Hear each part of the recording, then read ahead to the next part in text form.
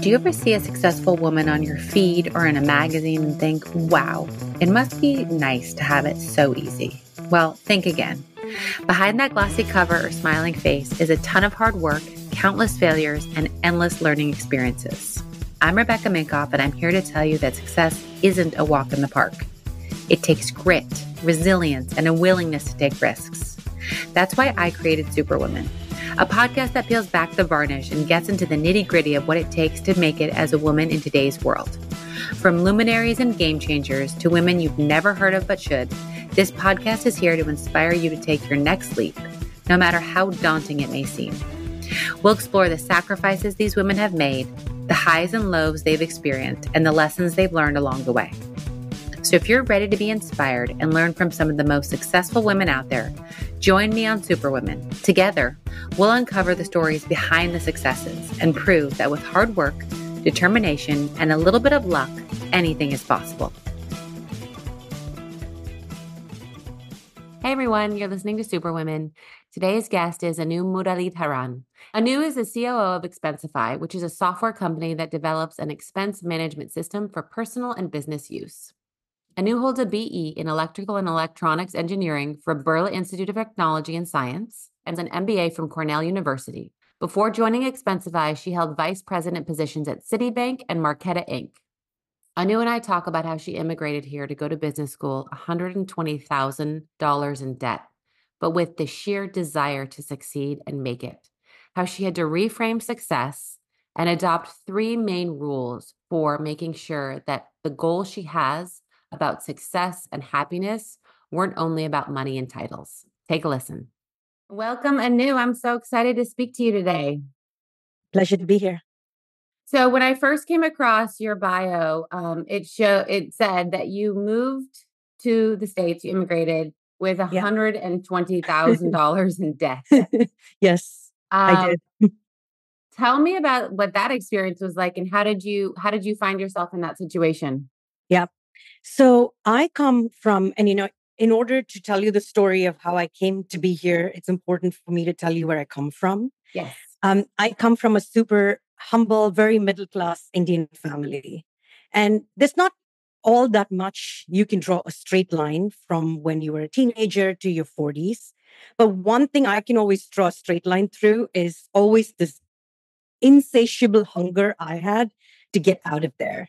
I just didn't want that middle class 9 to 5, always trying to make both ends meet lifestyle for myself. So most of my teenage, a lot of my early 20s was characterized by me just plotting and planning how was I going to be bigger. And that hunger, I would love to look back and say I was $120,000 in debt going to business school because I just believed in myself so much and I'm such an amazing risk taker.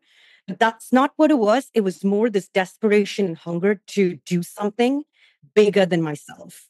And the path I identified was if I go to business school, I was a software engineer at the time. And there's a lot of software engineers in India. And it's really hard to sort of break out of that mold and be something bigger.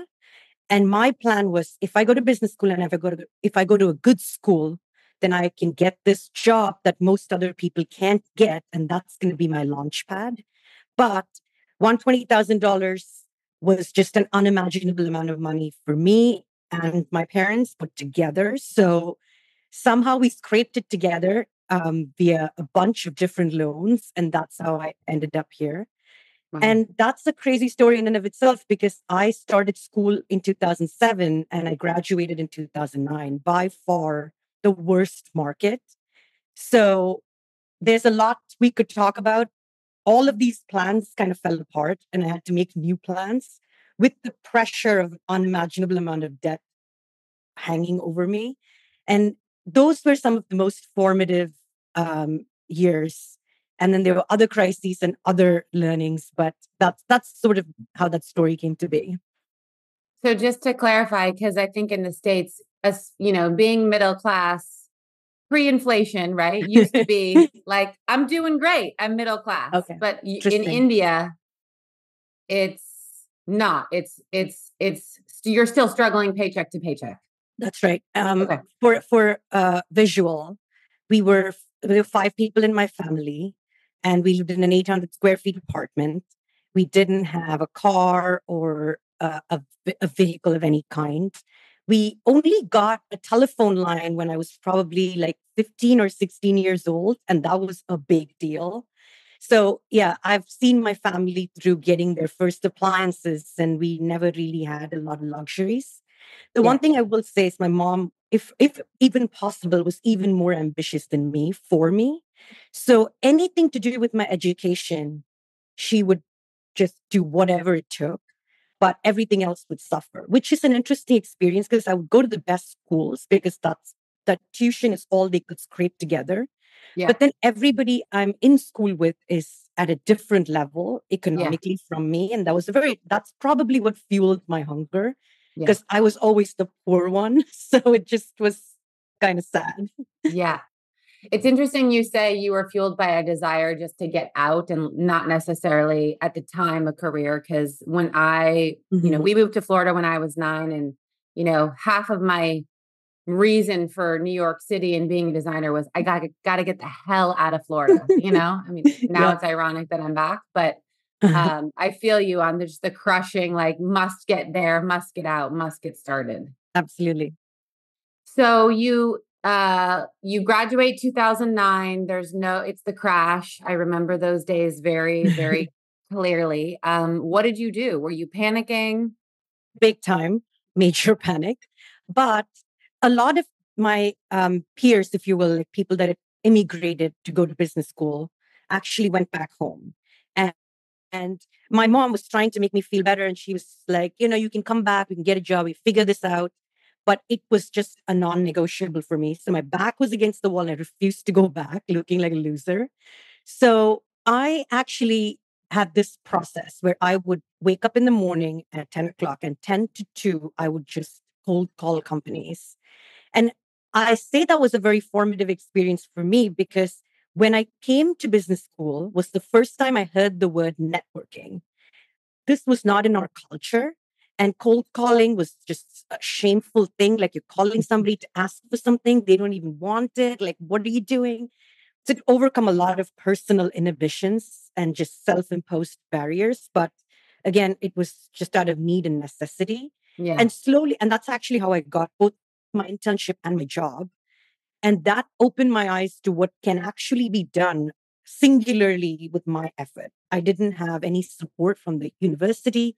I didn't have a network of alumni that helped me, but just by doing the thing, I was able to get both an internship and a job. And that always elevated my confidence a step up, at least to be more optimistic about what I could do with my singular effort. And I'm sure you made hundreds, if not thousands of calls, right? Yes, it was Yeah. it was crushing. Yeah. Most people just the responses were kind of hilarious. Most people didn't know if they would be keeping their jobs. So they thought it was ridiculous that I was calling them. And I had gotten it in my head that I must be in New York. I was open to everything, but I was mostly calling companies, banks, financial services companies in New York City. Because a big part of my dream, as stupid as this is going to sound, was having watched way too much Sex in the City in my 20s. I wanted to live in New York. So I was just not willing to let go of my dream just yet. So that was more rejection as a result. But, it worked out. And what do you think you said in the one that was the clincher? Like, what do you think you portrayed that they said, Hmm. okay, I'll give her a chance, this random girl who's calling? A lot of my pitch was, look, I'm a really good student. I know what I'm talking about when it comes to the subject matter because these were finance jobs. And have I'm from India. I'm here for at business school. I will work my ass off for you.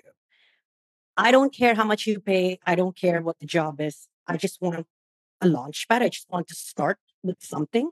So that was kind of my pitch. And I remember I practiced it with a couple of colleagues at business school, and they were like, wow, you're selling hard. And even that, I still remember that line because I felt that was very shameful. Like, you shouldn't be selling hard. But I had one shot. I had this person on the phone for 2 minutes. So I'm going to Yeah. mince words. Yeah, but you said the two things that everyone probably loved is I'll work hard and I don't care what you pay me. Yes. Yeah. I mean, I would have done it voluntary basis because I just needed to stay and ride Yeah. out the storm. And yeah, and show that you could work your butt off. Exactly. So, how long did it take before you got the job you had Hmm. uh, after the internship? And how did you navigate that path to where you are today at Expensify? Yeah. So I was at Citibank for 4 years. And, Citibank is a lot of things, but they're very good to me. During those 4 years, my mom passed away and I went back home for a while and they were very supportive of all of that. So I'm always grateful to them. Like, I think I'm here because I had that break. Wow. But do you know that during COVID, that shipping container that got stuck in the Panama Canal? Yeah. I always say that working at Citibank and trying to do anything new is sort of like that. That's the Oh my experience. gosh. You're Oh just my not gosh. going to do anything. Yeah. You have tasks, you do them, and then you go home, and then you get a promotion and you get like $10,000 more here and there. Like, that's the life. It was not enough for me. And I was constantly trying to figure out how can I get a job where if I show I can do things, I can fast track because there was no fast tracking at Citibank. So I then met my now husband, then boyfriend. He was working at Intel at the time. There was no way for us both to get good jobs and stay in New York. So we made the decision to move to San Francisco. And again, I think I basically did a bunch of LinkedIn messages, cold called a bunch of people, and got this job in Oakland, California, at this company called Marqeta. They're a fintech startup. Well, not a startup anymore. They've gone public, but that was my next job. And that job was interesting because I learned a lot. It was sort of trial by fire, like I was doing a lot of things, but I was still sort of stuck in that what I now call the hamster wheel of what's the next thing? How am I going to get the next $30,000? How am I going to get the next title? How am I going to keep on playing this game, if you will? That's how I approached it. I really didn't think all that much about what am I doing? What's the output? And do I like it? And is Right. this actually impactful? I always worked hard, but I didn't really concern myself very much with, am I enjoying it? Is it teaching me anything new? I didn't really worry about that all that much. But 2 years into that job, I would say was kind of a turning point for me. I completely burned out. I found myself so depressed. I was just unable to bring up the initiative to even go to work, which, if you know me at all, like even remotely, was not my personality. So it really worried everybody around me. And that was the point in time where I decided I had to just completely change how I was approaching just success as a word. Because to me, it was all these titles and more money and getting out of the rut and being, that was sort of the Paying off your plan, debt. paying off my debt. By that time, I was actually maybe 60% done. I Yeah. had 40% left. So I was less worried about paying off my debt by that point in time and more worried about this idea of success I have isn't actually making me happy at all. And it's continuously making me more and more depressed and blue. So I completely changed my approach and I did what I now call the 2 year Costanza experiment, which was I was so deeply programmed with this idea of titles and money that I couldn't think outside of it. So I decided I would follow my heart and not listen to my head for just 2 years and see where it took me. And that actually changed my entire career trajectory. Wow. So when you made that leap, was there fear? And how did you sort of say, my happiness, not tied to a title and money, is more important than a job or downsizing or struggling if it's a one household income? Yeah, I had debilitating amounts of fear every day. There was so much self doubt and a lot of negative self talk that I found really hard to control. But the way that I got through it was I approached it like I was playing a game. And I said, I'm doing this thing. It's only 2 years. And by that point in time, I was maybe like 32 or something. By that point in time, I could tell that 2 years was not a make or break amount of time in my career. Like I could make a mistake for 2 years and still get back to where I was. Yes, I would have lost 2 years, but maybe I can gain 5 years. So that's kind of what I was gaming. It all really started because I met David, who's the CEO of Expensify. in the course of my job at Marqeta. And I liked him, his style of running the company. I liked the company. I didn't particularly have any affinity towards expense management products or anything. Like it was the culture and just the idea of a small company where everybody is, if you have initiative and you do the work, then no one's going to have hierarchy of politics that keep you down. That's what I wanted. And they, we still don't. At the time, they didn't. There were no titles at the company, so I would have an entry level job, and I would have to take, I think at the time, $30,000 or $35,000 pay cut to get the job. So that's why I had to come up with this. Okay, I want to do this, but I'm really, really scared. I'm taking a huge step back, and it'll come to nothing. So everything in my head was screaming, "Don't do it!" But there was something in my heart, a spark that wanted to try it. So that's how I came up with this plan.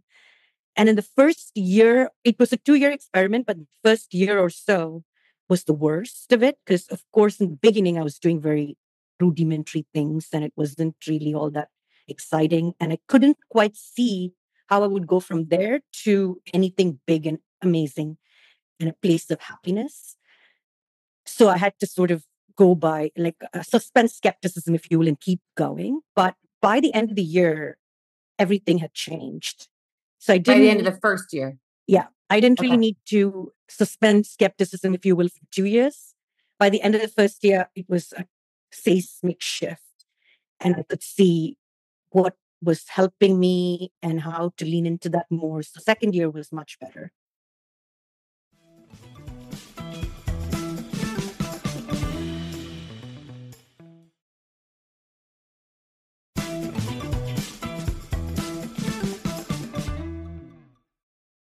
And when you, as you raised in the ranks, I also read that you ended up getting the job you wanted. And Yeah. again, you were met with debilitating depression. Yeah. It wasn't as bad. You're right. Basically, like as I described, the first year was really hard. Then I started to see patterns that were helping me. And then I saw some early success. But more importantly, getting up and going to work was very exciting, which is actually what I wanted.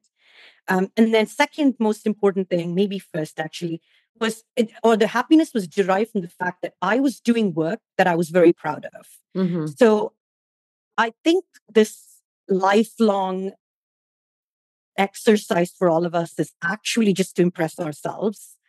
But we put various like words to it. I want to be this, I want to be that. And all of that is just a way to impress yourself. I was impressing myself. So I was very happy.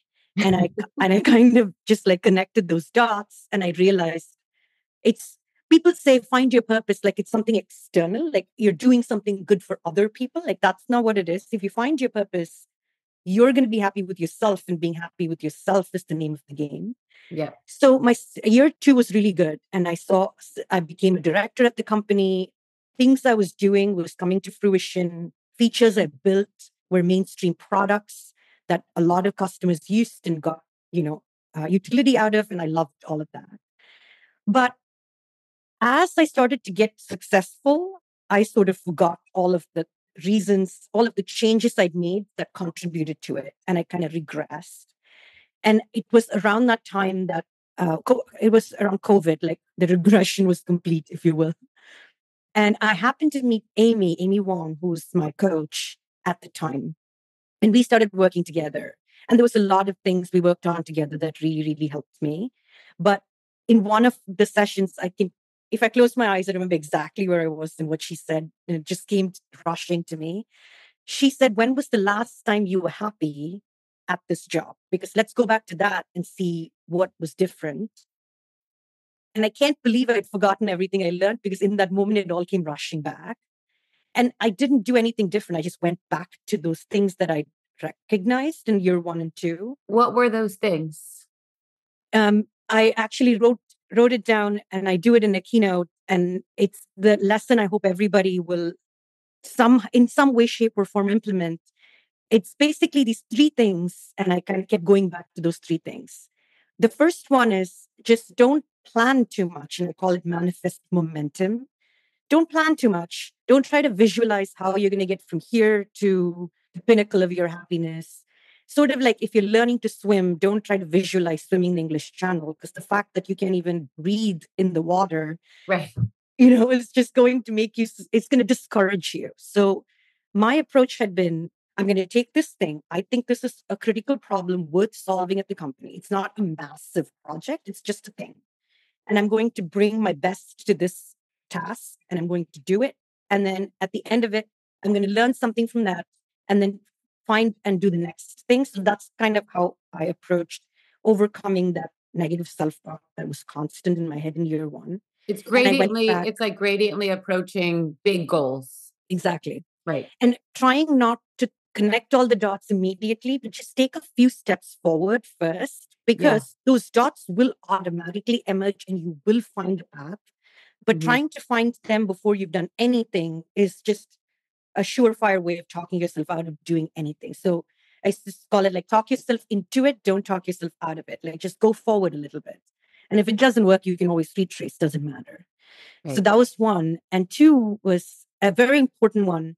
Be not just a strategic expert, but also a tactical expert. So, like I mentioned, a lot of impressing yourself is gaining confidence that you can figure things out and you can do things, as opposed to this constant idea of like, am I a fraud? Am I just doing things and by accident I'm getting promoted? Because I had a lot of that. Like somehow I'm the one fraud that has made it, and You snuck everybody through. will. Me Yes. too. I stuck through. Yeah, and people will discover me, and now what will happen? That fear. So how I overcame, and so the solution to that is really to know in your heart that you're good. You can do things and you're smart. Like that's very difficult. But I think the way to get there is by doing the work, because a lot of people think if I'm a senior person, I'm strategic mastermind, and I shouldn't do the grunt work, because if I do that, people will think I'm junior or something, like this idea that it's beneath me. And then alongside that is also this idea of like, okay, this is how this task is done. This is the path that people take when they're faced with a job like this. And so never questioning that and sort of following. When you put those two things together, you end up being somebody that does things, but you didn't come up with how to do it. You didn't even do it. So it constantly leaves you in that loop of it worked, but how? Who knows? So you never develop self confidence. So every job, every task that I picked up, I would sort of from scratch think through how to do it before I just kind of defaulted to how other people do it. And then I would do the work. That's actually how I built up my confidence. So that was number two, is to be a strategic and tactical expert. And the third is just conventional wisdom, right? Team up carefully, like choose who you surround yourself with, because you could easily be part of a crew that is giving you toxic reconditioning, and that they don't mean to, but they're constantly doubting what you're doing or what other people are doing. And this toxic talk amongst you feels good in the moment, but it doesn't help you in the long run. So just choose your company wisely. Yeah. What I find interesting about everything you say, it's the antithesis of what I hear in a lot of young people, like pay cut. Why would I take a pay cut? Or I shouldn't have to do that. That's not in my job description. Or I did that 5 years ago. I shouldn't have to do that again. And then, the deep desire, even if you're an executive within the company, to do the gossip and the, toxic, let me shit all over the boss. Totally. Yes. And those are such three things that won't get you to where you want to be, frankly, right? Absolutely. Someone will hear your cooler talk, and the fact that you're talking like that doesn't make you look like a leader. You look Right. like a disgruntled employee. Like you've got to Right. walk the walk. So I think that's pretty important. But also, when you do a lot of negative talking, like in the moment, it feels very gratifying, but later you just feel kind of yucky. Yeah. You didn't do anything positive. You just bitched for a while. It's just not good. Yeah. So today you're the COO.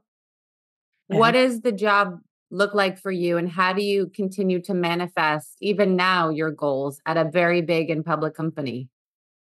So the job hasn't changed dramatically. I still do not all the grunt work, but enough. to move my projects forward. But the dramatic way in which it's changed, which I'm really enjoying, is a lot of, especially women at the company, that want to take their jobs a step further, that want to level up personally. And I've noticed that I have a voice and I'm able to help them, which is also something I stumbled upon. I was always the person that spoke up uh, for and against ideas, but something has shifted in that people care about what I think. So I have more influence and I want to use that influence to get more people to level up their own contributions. So I'm really enjoying mentoring a few people at the company, helping them sort of see how the same things you mentioned, like these kinds of ideas of why am I doing the same thing today that I was doing 5 years ago? I'm trying to change that for them to see it doesn't, if 20 to 30% of your job is repetitive and you're doing the same thing, that's not a bad thing so long as you're moving your projects forward. And that manual grunt work that you're doing is actually helping you. You're not dependent on anyone else to move forward, is a good thing. So that aspect of like growing other people is not brand new, but is newer with a leadership role, and is super fun. It's more fun than I expected.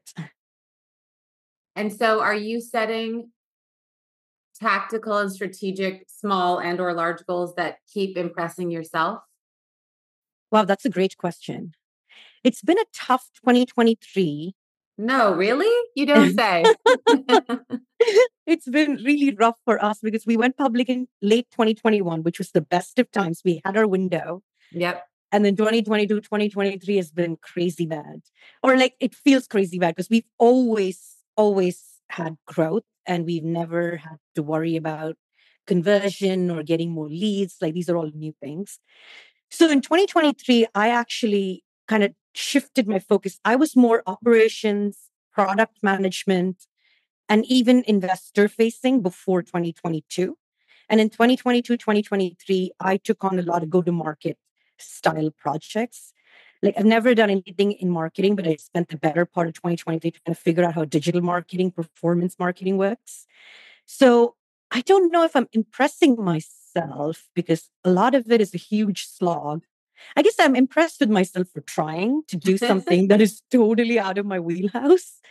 And I'm very happy that I'm learning, but it is in my nature to be very impatient and to get easily disheartened. And I have to kind of prop myself up from that. So that's what I meant by, I mean, in a lot of ways, 2023 has been challenging, but that's been a key challenge of you do something, you don't get the results, and I immediately want to throw in the towel and then I have Yeah. to coach myself to keep going. Yep. That's how I am, especially with the scale right now. Tell me more. The scale? Oh, no, just I had a baby a year ago and things aren't going back the way they should. Okay. And so if I don't get, a pound a day, which is not even real, I'm like, oh, I'm just gonna eat the cheesecake then. And Oh, then I see. The scale, hey. like weight. Oh my God. Don't even get me started on my problems with weight management. Oh my God. It's mental weight more than anything else. We don't talk enough about that. Like um I've always had this struggle with the weight, with the scale. And recently, and when I was a kid, we didn't have digital photography. It was all like, physical pictures. So one of my friends had gone home and found a stash of pictures from when and she scanned a bunch of them and sent them to me. And the thing is, throughout my teenage years, I was convinced I was fat, not just fat, like obese, like really fat. And I always tell people this, I was a fat kid. So, I'll always be a fat kid in my mind. She sent me this picture. I'm not even slightly overweight. It knocked me sideways. All of this time that thought of myself a certain way, and there was not enough photographic evidence till she sent it to me, and I just couldn't believe it. So at every point in time, we're more beautiful than we think. Yes, I look back at my pregnancy where I thought I was an elephant and I thought, oh, I actually was not an elephant. But You're I felt probably like one beautiful. and I told myself every day I was one. So Yeah. There you go. So I always end my podcast with 2 personal questions. What would we be surprised to know about you? And what advice would you like to leave listeners with? Hmm. I think most people are surprised when I tell them this. I don't know if it's surprising just from your interaction with me here today. I'm a huge introvert. And when I tell most people, they're like, no, you're not. No. But I, after I've been around people for a bit of time, like even a few hours, I find it very draining. Yeah. So I know COVID's been awful to so many people, but it's been good to me in that I don't have to go into work every day. And that social interaction has really decreased. And that's actually made me do my best work because I can wind down, I can just be with myself, and then I can re energize and get back. Yeah. And I get endless amounts of time with my puppy, which is just amazing. So that's something people will be surprised to hear about me. What advice do I have for people? That the number one thing is, I think when we say success, we all have different definitions. But I think the real success is being impressive to yourself. So I would urge people when they are feeling confused or not or want clarity to just think like, is what I'm doing impressive to me? If it isn't, how can I change that? Because I think that's the formula. I love that you say that. I feel like I had a very crystal clear moment of that when we launched my book, and it was during COVID. So it was like a virtual book tour, and we held an event, a digital event with like 5,000 people came Yeah. and sold 16,000 books. And I had these incredible speakers that myself and my a girl that I work with had booked. And I was like, damn, that was so much fucking work, more work than I ever anticipated. But shit, we did a good job. And it was just 2 of us with no help from anyone else, I love that. I bet And I that just felt remember amazing. just so I really love that you share that, because some people might be like, I don't want to sound too egotistical or self-important, but it starts with you. If you're not impressed with yourself, who else is going to be? Totally. And you're going to you're going to be in your head more than anyone else. So Yeah, you're just going to negate any compliments that come your way or any positive validation is all gone. exactly. So do you have a public profile that people can follow? Yes, I'm on LinkedIn. I'm very active on LinkedIn. And I love hearing from people. Often people will reach out, and especially early stage women entrepreneurs. I would love to help you. If I started this thing very recently, where if you're sort of in the seed stage, A stage, or if you're a very small business entrepreneur and you want a sounding board, you want to work with someone to see how you can take your business to the next level, I'd love to help you. So please reach out. I'd love to be part of your journey. That's awesome. Thank you. Thank you so much, Anu, for joining and for sharing these great words. It's not often that I feel like you'll meet someone at your level that goes back and does the work, which is impressive. I appreciate that. Thank you for having me. Yeah. I just wanted to thank you guys for listening to today's episode. I also want to ask you to rate and review the show wherever you listen to podcasts. I know it's a pain in the butt, but it actually helps with search and algorithms. So if you love this podcast, it is an easy way to get it more visible and out there. I also want you to follow me on Instagram at Rebecca Minkoff, at RM Superwomen, and be sure to check out my book, Fearless, The New Rules for Unlocking Creativity, Courage, and Success. Thank you again, and you will hear from me next week.